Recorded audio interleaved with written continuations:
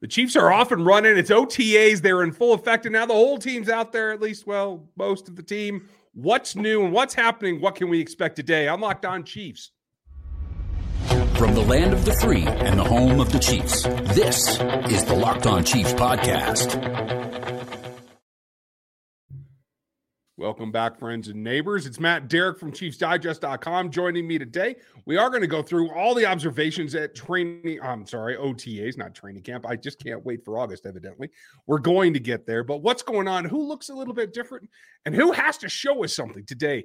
We're going to get into all of that. But thanks for making us your first listen here on Locked On Chiefs, part of the Locked On Podcast Network, your team every day for free on every platform, starting with YouTube and everywhere in the audio sphere.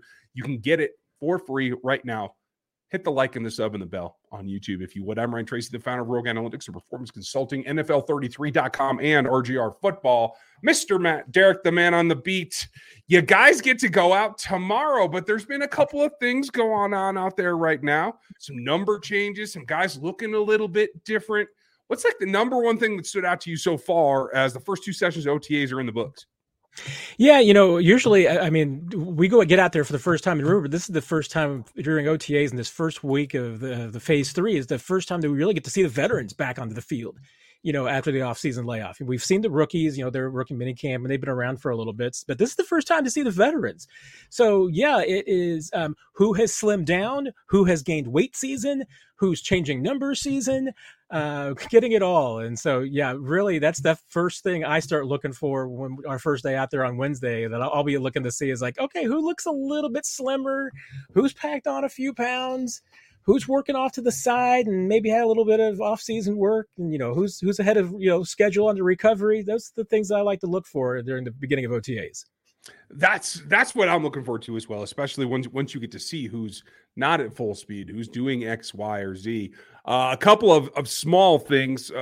L'Jarius Sneed is out there, was available today. Didn't look like he was participating with a helmet on, so I don't know what the designation is there. Haven't gotten an update. Staying with the DBs, Chamari Connor's going to wear 27. With a helmet on, he looks like Rashad Fenton, so that should be an easy connection to make. Couple of number changes you guys will want to know about, and that is Joshua Williams has gone to 2. That is a single digit. We have a change for Lucas Niang from 67 to 77. He's got the futuristic Darth Vader helmet going now too. So like kind of a whole concept change for Lucas Niang. We're going to talk about him in a little bit. But this is all like the juxtaposition of new players coming onto the roster. These are the first couple of days to get out there, break a little sweat. This isn't too rigorous, but it's about learning who everybody is. I didn't know Donovan Smith was going to wear 79. I didn't know that the players were going to change numbers, but like they're doing the same thing we are, right? Just trying to catch up. Yeah, exactly. I mean, and that's really what, especially the way the Chiefs are doing OTAs now, they've started to get back in the building over the last week or so. And so, they've been a chance to kind of, get the whole little, hey, good to see you again, what everybody's been up to and everything after doing virtual for the first couple of weeks of OTAs. So, they've got that chance, but with the way the Chiefs do things now, yeah, I mean, it's still a little bit of that, you're certainly still meeting people. Absolutely. The veterans and the rookies are still kind of meeting each other for the first time. There's going to be times you meet somebody for the first time out on the field. Especially for the offense and defensive guys. I mean, the first time you meet somebody might be when you line up across from them. So you see little handshakes and everything going back and forth and say, hey, nice to meet you, bud. That's what, to a big extent, OTAs are about. I mean, certainly it's about starting to install the offenses and the defenses. They get into the nuts and bolts of that already. Depth chart already going to be starting to take some form. I mean, we'll have some questions absolutely for Andy Reid based on what we see in practice on Wednesday. So, there'll be a few little nuggets like that we're getting. But yeah, I mean, a big part of right now is shaking off the rust. And that's certainly what the first week of OTAs is about. Yeah, you get up to speed, you do some walkthroughs, you're still doing some class work, like you're sitting with your position mates, especially. But I think as it all comes together, this is where it just starts to gel. And I know that this, for folks who don't know, Matt, like overall, for me, this whole period, and by session 2, I mean day 2 of this particular phase of OTAs. We know there's a lot of them. But for me, this is experimentation time. We don't exactly know how everything's going to line up. They're trying some things. We're going to talk about the offensive line here coming up in the next segment, and the wide receivers in particular in the segment after that, because there is a lot of experimentation at those two positions, but there are some others as well. I think this is as much for the coaching staff to experiment on their concepts as it is to just evaluate the new players in particular, but how the players are working together as a whole. Does that ring true for you, or is there less or more going on? No, it does ring true. And, and the other thing, and I think certainly part of this is when you've got a veteran team like the Chiefs and first of all, a winning team, a Super Bowl champion team like the Chiefs, is that one, you don't have a lot of position battles. The Chiefs aren't like a lot of teams where there might be 6 different positions up for grabs. It's really not how the Chiefs are. I mean, if anything, there's only maybe a couple of places where you're thinking, okay, hey, is there a legitimate position battle here? Or is it more just jockeying for positions on the depth chart? I mean, by and large, that's where the Chiefs are. We're not going to be looking into this, I don't think, and saying, hey, there's 6 guys that just won starting jobs in training camp. That's not the way that this team's built. So right now, yeah, I mean, a lot of it is starting to do exactly those experimentations. You've got 13 practices between OTAs and the mandatory minicamp in June. And those 13 practices can tell you a lot about your team. And, where you see the most experimentation, especially is on the defensive lines, the secondary receivers. I mean, those are really where you see a lot of the experiments, because you want to see who plays well with each other, who may be better cast in a certain position. And that's why, Andy Heck likes to really rotate his offensive linemen to get them all experience at different positions. Because one, you never know when you might get pressed into service, like Joe Tooney, all of a sudden you get kicked out the left tackle. Be nice if you had a couple of reps there at some point that you could lean on. But also, it's just figuring out, which groups work the best. And no, they're not hitting. There's not, pads on right now. They're not colliding, but you still get a sense of that chemistry. You still get a sense of the timing and the footwork and everything that's involved, and, how you work together. And the coaches learn a lot about that. They learn a lot about the chemistry of the players this time of year. And increasingly, jobs are won and lost in these 13 practices. I mean, hey, training camp, it's not over with, but whoever does the best out of these 13 practices goes into camp as the starters and higher on the depth chart. And once you're there, it's hard to lose that unless you give it away. I think that's where the key comes in. And so some guys have to make some changes in order to get there. We're going to talk about who stood out, especially in the bigger units, offensive, defensive line, some wide receiver talk right after this. But the playoffs are heating up, and you all got to get in on it. Kudos to the Nuggets for what they were able to pull off. But if you do want to get in on it, I want you to go check it out and make sure that you're at FanDuel, because that's the number one place to get in the action, because right now they're giving you a no-sweat first bet. That means you create an account, make a first bet. If that bet doesn't win, you get up to $1,000 in bonus bets applied to your account that can help you bet again and come out a winner the second time. That's $1,000 in bonus bets available if your first bet doesn't win. There's no better place to get in all the action. NBA right now has the playoffs. There's a lot of sports coming around, and very, very soon we're going to be talking preseason games. So get into the action at FanDuel.com/lockedon. You can see it down here below. That's FanDuel.com/lockedon for a no sweat first bet. And you can get up to $1,000 in bonus bets if your first bet does not win. Check it out at FanDuel, the official sportsbook betting partner of the NBA, the MLB, and most importantly, the NFL. Now, Matt, I'm not betting on anything in OTAs because I just don't trust it. I got to tell you. Guys have to change their body types. They have to change who they play next to. They have to change their roles sometimes. Just from a couple of days, what stands out? Whose changes stand out to you the most? Yeah, and really we're kind of going off some of the videos and the photos and everything that the Chiefs have shared thus far. And, I tell you what, there's a couple of the offensive linemen that look a little bit different. Lucas Niang really stood out to me. Maybe it's the number change. 77 looks a little bit different too. But he looked like he slimmed down a little bit. I mean, and that was something that, I think that to play the style of the Chiefs offensive line, I think Lucas could stand to have trimmed down a little bit. So last year, I think he played a little bit heavier coming off the knee injury. I'm not sure where he weighed in last year during the season. I'd be kind of curious to talk to him if he has slimmed down a little bit, because it certainly looks like he has a little bit. And this is his first really action back, and probably the first time he's really felt anywhere close to 100% since that knee injury. Last year, he was ready to go. Certainly the Chiefs professed him medically ready, but there was no doubt. No one with Lucas around him really felt like he was 100%. Now he should be. And so now that he is, he's probably in a little bit better football shape too. And hey, this is the time of year for offensive linemen. This time of year you want to be slim because it's only going to go up from here. Right. Yeah.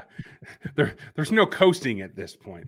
I hope that translates to the field too. I'd like to see, honestly, a little bit more lower body musculature for him to recover from this particular injury. Folks, we know it was a left knee issue. I don't have the specific details because people are stingy about giving out information, but you can tell how that lines up. But lighter weight means that he can move his feet faster. So much as he's recovered from the injury itself, right? I think that plays into, much like the signing of Juwan Taylor and what we see from Wanya Morris being the draft pick, it all tells me, Matt, that it is drifting back towards the outside zone type based offense again, that maybe this experiment with playing power might be a thing of the past, because I think what we see from this group of individuals that are at the tackle spots, they're more apt to play wide zone better than they are pinning and pulling and doing all the dirty stuff. Yeah, and I think that they've even learned that a little bit about their interior guys too. That even though I think everybody would agree that Joe Thuney, Creed Humphrey, Trey Smith have got nasty streaks, all that they need, they're also athletic guys, and I think that the Chiefs were trying to live a little bit in both worlds, a little bit in the zone world and a little bit of, going gap when they needed to. And I'm not sure it ever really worked. I mean, when they tried to go that approach and everything like that and go with some man blocking, I'm not sure it was really ever a big success for them. So, their bread and butter is absolutely with zone runs. So I think you're probably are going to see them go a little bit more back to that, because they do have a line that is built for it. And like I said, even the guys inside that, do have a little bit more physicality to them, they're athletic too. So there's no reason why they can't execute that kind of game plan. And hey, frankly, I think we've seen it. You get Trey Smith and Creed Humphrey out on the edges on some guys that they can pick on. They're going to pick on them. Yep. I'm happy for that. I look forward to it. Now, it's going to take a little getting used to. 74 is now your starter at right. That's Juwan Taylor. Donovan Smith appears to be wearing number 79. You can find him on the left-hand side. They're running with the ones, at least in the first couple of days. I'm interested to see if that changes up tomorrow, Matt, and maybe they give the vets a little bit of time off, get the younger guys in there. I guess it depends on how Lucas Niang is looking. But along with him, Protego Wanago is wearing 76. That seems like it's just about right. I'm really interested to see Wanya Morris. He's probably the top guy that I'm looking forward to putting eyes on eventually. That all said, this should rotate, right? If we don't see any movement, is that a negative sign that the young guys just aren't ready? It can be, especially this early. But, one thing about, Andy Reid and Andy Heck, especially on the offensive line, is that their philosophy has generally been, one, they want rookies to earn their jobs and to push for it. So seeing rookies playing a lot early is not common. When you do see rookies playing a lot early, it's an incredibly good sign, because it tells you that they think that they're ready already. Creed Humphrey is a great example of that. Creed Humphrey came in as a starter in day one of OTAs his rookie season, and there was a reason. I mean, he was ready to be that guy, and he was that guy. So seeing veterans holding down jobs right now doesn't surprise anybody. Because they do like to let their the rookies compete for those jobs, and I mean, and Andy Reid applies that to the rest of the offense too, and the rest of the team.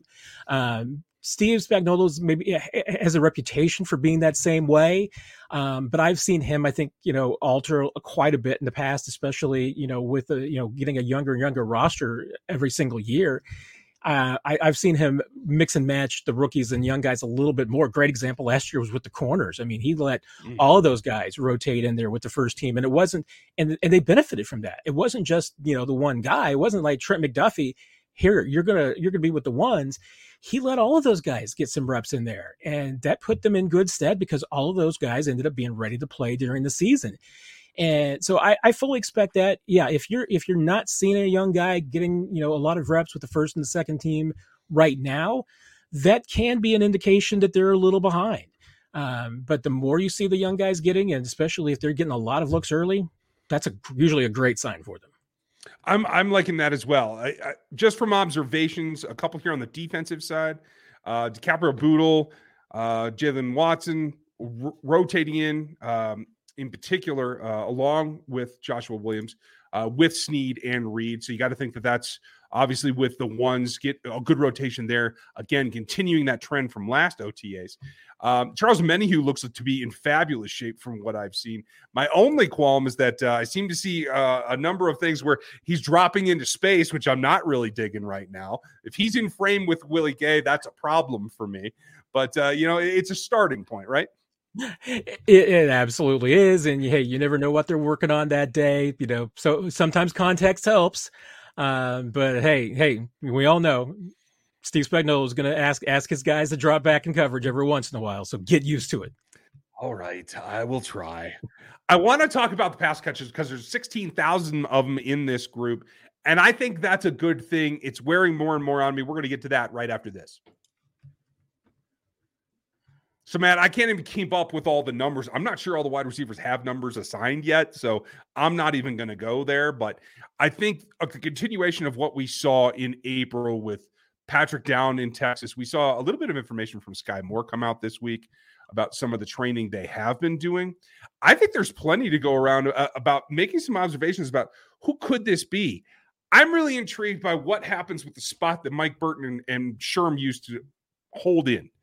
If they're not going to go with it, and I think if Andy was set on having a fullback on the roster, there'd be one on this roster that we know and love. I don't think it would be a couple of journeyman OTA tryout type guys. So my question to you is, given that there's a lot of talent, but again, projecting Kadarius Toney is still a projection. There's no true number one on this roster, in my opinion. Could they keep 7 because of this and just go with a bigger, deeper wide receiver core? Entirely possible. I mean, when you think about, not carrying a fullback, it does factor into, where do you think that position could go? I mean, the Chiefs have, they've carried 6 wide receivers at times last year, a lot of the season last year. And, with the practice squad really have been able to extend it almost to 7 or 8, it feels like. It brings up the question about how many tight ends. I mean, Chiefs, you would think at this point are absolutely going to carry 4 tight ends, barring any injuries. So 4, 6, okay, now how many running backs? Are you going to carry maybe an extra running back if you're not going to carry a fullback? Is that 3 or 4 running backs that you're carrying now? That's where it impacts the most. And I mean, I definitely think it's a player on the offensive side. I don't think you're dropping a fullback because you want to carry an extra linebacker or an extra corner. I mean, that might end up being how it shakes out on some weeks, depending on the flow of the roster. But no, I mean, I do think you're talking about keeping an extra offensive player. And frankly, with the Chiefs, and the way that they're structured, I could absolutely make the case for maybe keeping 7 wide receivers to start the season. I mean, there's going to be a tough battle. I mean, like I said, this is not necessarily a battle at the top. I mean, I think you kind of know who the top receivers are going to be, who or at least the first 3 or 4 that are going to make this roster. It's the 5, 6, and then 7, 8, depending on how far you go and how before you get to the practice squad. All those guys are going to play. I mean, the Chiefs are going to have 8 or 9 receivers from this group that probably make the roster and the practice squad and are going to see snaps this year. And it's that group beyond the first really 3 or 4 that it could go either way. I mean, you could see a guy that may be number 12 right now on the roster, maybe fights their way all the way up to number 5. I mean, that's how competitive it's going to be. And I'm not sure that there's any clear-cut favorites at this point. I mean, obviously guys who can play special teams and I was intrigued to certainly see Richie James. Looks like he was maybe getting some return opportunities. That's going to be a place where some people can make their mark too. So we'll see, but I'm definitely interested in this wide receiver group and see how it all shakes out, because right now it's about who can develop the chemistry with Mahomes the fastest and pick up the offense. I think from what we've seen in the offseason and clearly what we know has gone on in the past, MVS, Kadarius Toney are going to be mainstays. I think we're all comfortable with that. My intriguing takeaway from what I see from the wide receivers early in these couple of OTA sessions is that Sky Moore has graduated. He's getting like specific attention from Andy Reid in this offense. And for me, that's a delineation point. It's one thing if you're getting, as a second-year player, coached up by your position coach. Do they have an assistant wide receivers right now? I don't think that they do. I'm trying to remember off the top of my head. I can't remember that they do. I can look it up real quick. Well, you probably know better than I do, whether you're looking or not. But that's one kind of attention. That's one kind of development. When you're getting the head coach, play caller, play designer, going one-on-one with, this is how you're going to attack X, Y, or Z, that tells me there's a bigger investment in the offense for that particular player. Because I don't see that from Andy Reid every training camp practice. You obviously are at more practice than I am, especially in the OTA session. Am I making a mountain out of a molehill here? No, I don't think you are. I mean, and let's be honest, there is a lot on Sky Moore this year. I mean, this is the year that he is expected to make a big jump. And part of that is that, he's got to be able to do what the Chiefs ask of their receivers, which is to play multiple roles. It's not just to have your part of the package of the playbook. You got to be able to understand all 400 odd pages of it. I mean, you've got to be able to understand all three positions. So, whereas last year, Sky Moore might have been limited down to, say, a couple of hundred options in that playbook. Now he's going to have like 1,200 that he needs to know and understand. And that's just, it's the reality playing the Chiefs offense. I mean, that's how it has to go. And as a rookie, they absolutely limited the workflow a little bit. I mean, they put more and more on him as the season went on because they felt like he could handle it. But now, it's definitely going to be fire hose time because they're going to be asking, Sky Moore to be doing the things that he wasn't doing last year.